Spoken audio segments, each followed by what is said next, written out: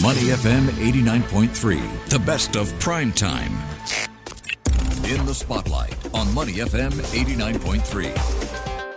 Thanks for joining us on Prime Time. I'm Bharati Jagdish. Now, let's put things simply. If you want to learn how to bake, you go to a baking school, right? Or you go and apprentice for a baker. Likewise, if you want to drive, you'll go look for a driving instructor. Basically, to learn a skill, any skill, you learn from someone who has that skill. And if you want to become an entrepreneur, do you know who you can go to learn it from? Business school alone won't do. So for aspiring entrepreneurs and to get some advice, Kent Teo has been invited to the studio. He is founder and CEO of a company called Invade, and he might just have the answers that you need if you are an aspiring entrepreneur. Or maybe you've tried it out and failed. Worry not, help is on the way. Hi, Kent. Thanks for joining us in the studio today. Hi, Bharati. Hi, everyone. So, Kent, first of all, let's talk about your business, Invade. I looked it up online and there's a very fancy description here. It's in the business of space content activation. So you work with space managers and landlords to reimagine their spaces.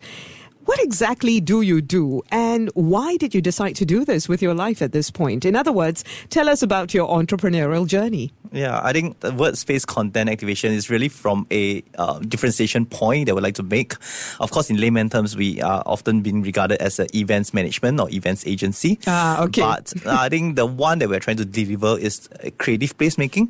We think that there are plenty of spaces that's underutilized, and then events is actually one way that we can placemake and make a space interesting. So therefore the name.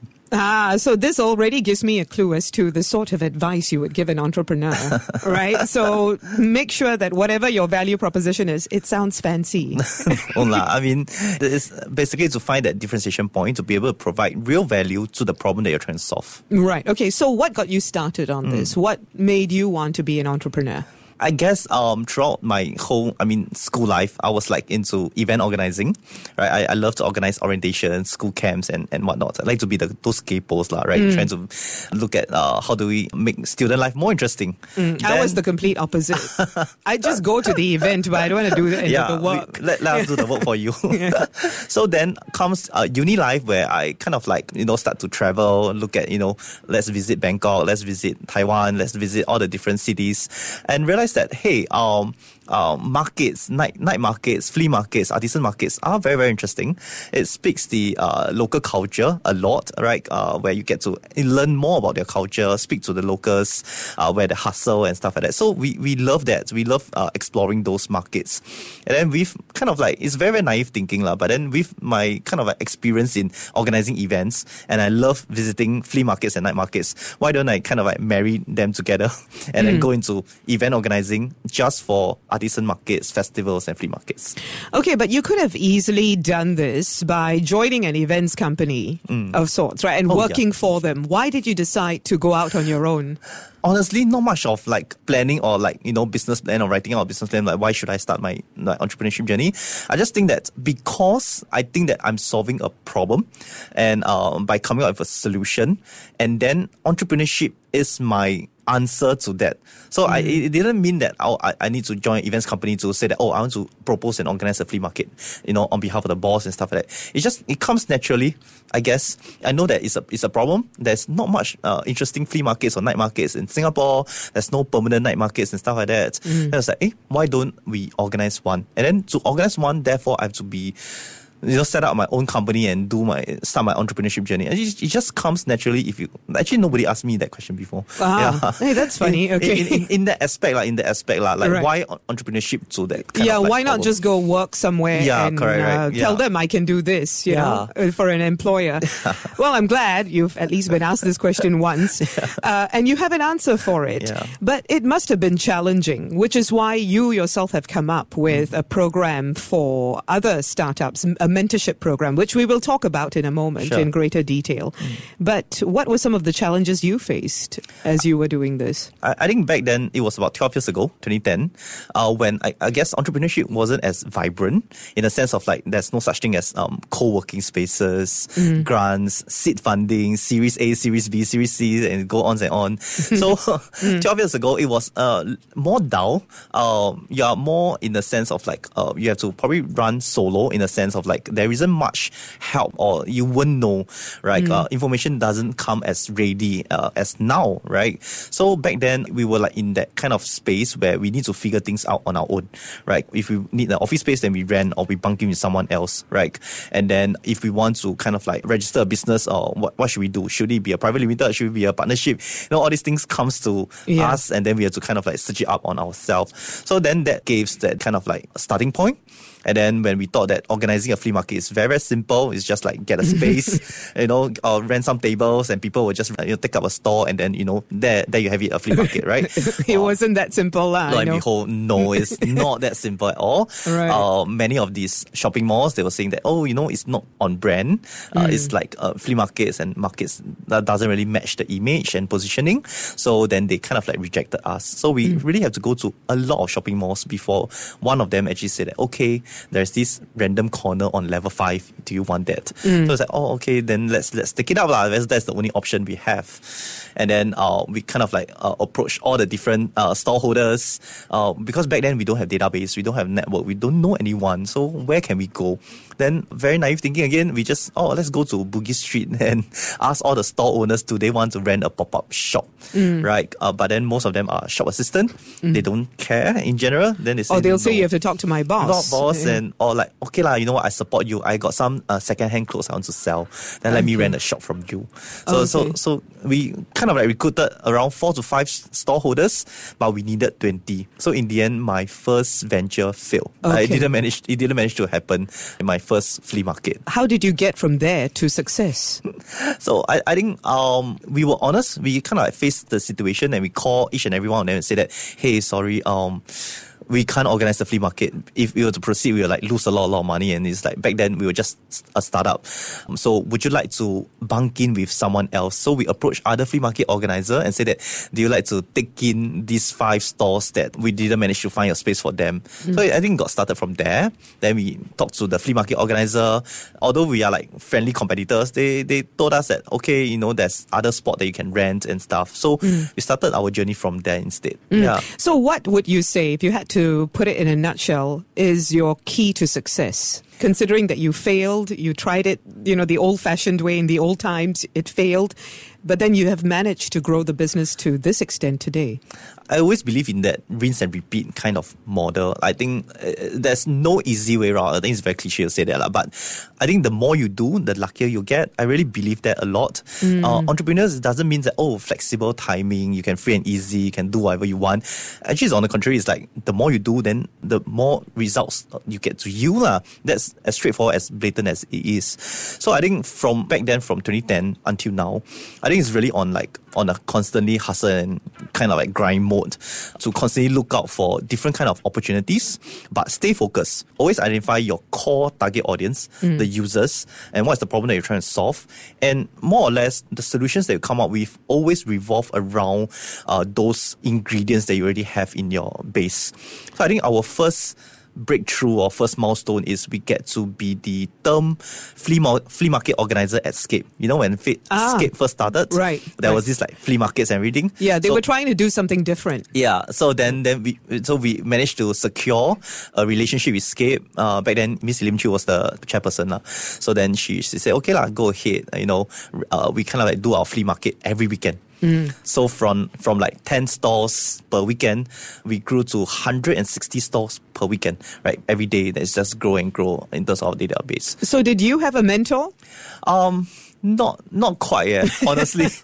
That's why we came out with something, right? Yeah, so we think that's why you now have something called the Somerset Sandbox, I believe. Yeah. So Sandbox Somerset is a kind of like an idea that I thought that, hey, it's very, very simple message. I just want to be able to profile, enable, identify 100 youth founders in the food, retail, and creative space. Because if you ask me and you today, like, Who are our 100 founders?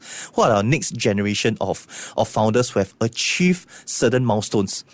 Of course, we have been talking about Sim Wong Hoo today, but yes, you're looking for the next generation. Correct. So we know some, right? But we don't know all. So it's just a simple message. Identify them, showcase them, profile them, and highlight them. Okay, why those particular sectors though, F&B and creative industry? So it's a bit selfish reason in the sense of like, because if you look at the tech founders, like they get a lot of attention, right? Yeah. You know, they raise 1 million, 10 million, 100 million. Then they always constantly be in the news because the numbers are big, right?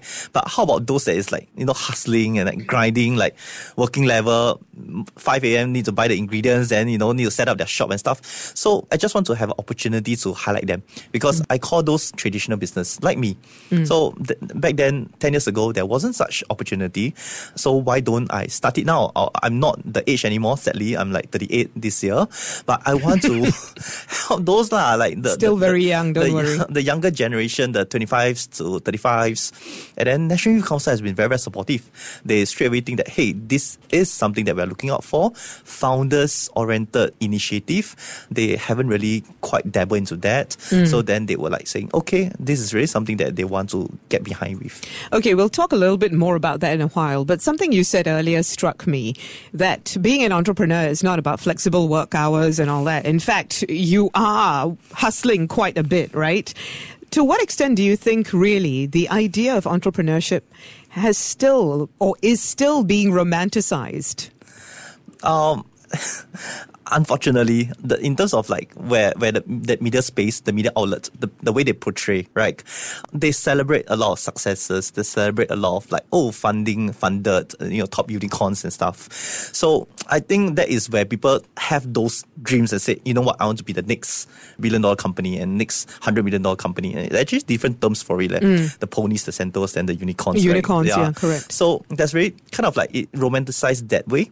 So but surely people are aware they'll have to put in a lot of work in order to get there. They may or may not be. I mean, oh dear. Yeah, I mean, that's that one successful company, but you know that it's like 10,000 that fail, you know, that kind of thing. So people know, but sometimes people just don't want to face that hard truth and say, okay, 10,000 failed in order to get one successful player. The thing is, at one point, I noticed that everybody and their mother wanted to be an entrepreneur. Is that still the case? This was a few years ago, you know, when the government was trying to cultivate entrepreneurship. Because at that time, not many people were getting into it. But these days, it feels like everyone has a startup or has an idea for one. What's your perspective, though? I think it's good regardless. Why? Is because entrepreneurship, regardless, can be an important attribute that you can take it to your full-time employment. Regardless, I mean, there's no such thing as you fail, right?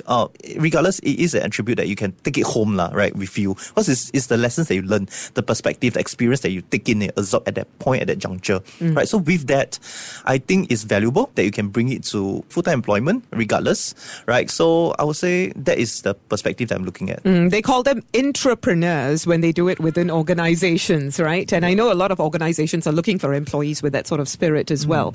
The thing is, you mentioned earlier that when you started off, there was very little information and support. Yeah. These days, there's a lot of information and support out there. Yeah. So what exactly are you offering in terms of value add through this sandbox? I guess what we're trying to say is it doesn't mean it gets easier just because there's a lot of support and help. What we're trying to do here is to condense, right? Because again, most of these startup entrepreneurs, or we call it bootstrap entrepreneurs, right? It's like one-man show, two-man show, right? They might not have the ability to seek out information. There's plenty. The beauty and of course the downside of current days is like there's plenty of information, overwhelming, overloaded. Then perhaps they are looking at some form of like condensed kind of information, like, okay, you know what, exactly what I can get help with, right? What is my next immediate point, right? Because for example, if I am I'm a 100K business, 100K revenue kind of thing. When I look for a mentor, should I look for a $10 million company or $100 million company? No. You should look for a $1 million company startup, for example, as a mentor, because it's more relevant, more closer to where you are. Probably the problem that you're trying to solve or the problem that you face might be similar.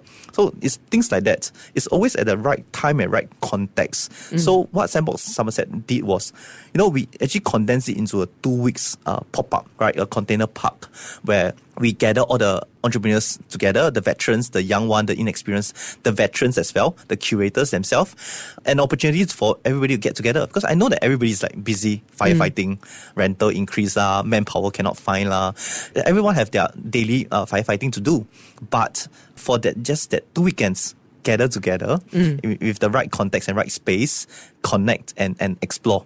Yeah. Right. So they have full-on conversations with people who can help them, maybe deal with specific problems or challenges as well. Yeah. So for us as the facilitator, we enable through panel sessions. There's plenty of like get-together networking sessions, meaningful ones, right? In a more casual environment, let's talk and explore. What's your recent updates? What have you been doing? And then these are the 100 founders. I just want to focus on them first. How did you decide which 100? So what was the criteria? So back then it was a struggle because together with National Youth Council, we don't even know our 100 yet. So who are we to say that, oh, you deserve to be in and you don't deserve to be in? No. It is more like a pilot program for this 100 at this juncture. And then together with some of the trade associations like Singapore Retailer Associations, some of the private sectors like Timber, for example, they provided some names, right? Okay. So to shortlist and condense and form our 100 pilot. Okay, good that it was bottom up at least, right? So very organic in a sense. I understand that over $1 million worth of seed funding was handed out to outstanding business ideas by upcoming youth entrepreneurs during this inaugural sandbox that you had. Nominations are open for the next batch of 100 Sandbox Somerset youth founders to mentor the next generation. So tell us more about this. This is the what's next. Correct. And how can people get involved? Yeah. So we hope to broaden the scope. There are a lot of private sector that saw what we did and would like to contribute because it's all about making positive impact, right? Trying to support as much as possible. That's one. Second is there are very, very passionate founders that contribute beyond just, when they say, come for photo shoot, come for some went beyond and said that, what else can I do, right? So we want to identify them together with them and highlight the next season founders, right? And then, of course, there are some of them, we call them day one entrepreneurs, like day one startups. They too should have opportunities as well to pop up for one day, showcase their products and stuff. As for the $1 million funding, it's also because a Shark Tank series that we collaborated with Seed Ventures. Basically, the founders will pitch in front of 30 to 35 sharks in that sense. Of course, there's those prime sharks, but then there's also other... 30 to 35, okay. Yeah, potential investors, right? Then you pitch your idea. And then straight away, you will have a survey they scan the QR code and say that, do I want to invest in this startup or not? This is a very, very brutal one, but then it's really quite fun, right? Yeah, I'm sure. This is the way it should be done now. I think that sounds even better than the TV show. So if people want to get involved, they can just Google Sandbox Somerset. They should be able to find the information. Visit sandboxsomerset.com. Okay, one last thing, Kent, before I let you go. What are the most obvious, biggest mistakes that you've seen entrepreneurs make, and what should they be doing instead? I think it's even applicable for me actually. Often or not, we kind of like when we do our planning, we always think of the most ideal scenario. But really, really, really, really ideally plan for it, but really be prepared for embrace the worst scenario outcome that you think can happen to your business idea or your startup or your venture, right? Really imagine the worst because very gloomy to say that. But I'm aligned with you. It's just that people always call me the party pooper when I do that. Yeah, and they don't invite me to parties after that. So there's devil's advocate but then criticize but then you really have to kind of like think for a bit, and sure, you get excited by shiny objects, right? Go for it. I mean, that is the passion that drives, right? The very essence of entrepreneurship, but also kind of like plan for the worst, right? What is the worst that can possibly happen? And come up with a solution, or at least be prepared for it. Okay, right? That's a good tip for a pitch that you might do at the next Sandbox Somerset. Thank you so much, Kent, for joining us today. Kent Teo, founder and CEO of Invade. And if you'd like more information, like we said earlier, just Google Sandbox Somerset. To listen to more great interviews, download our podcasts at moneyfm893.sg or download our audio app. That's AWEDIO. Available on Google Play or the App Store.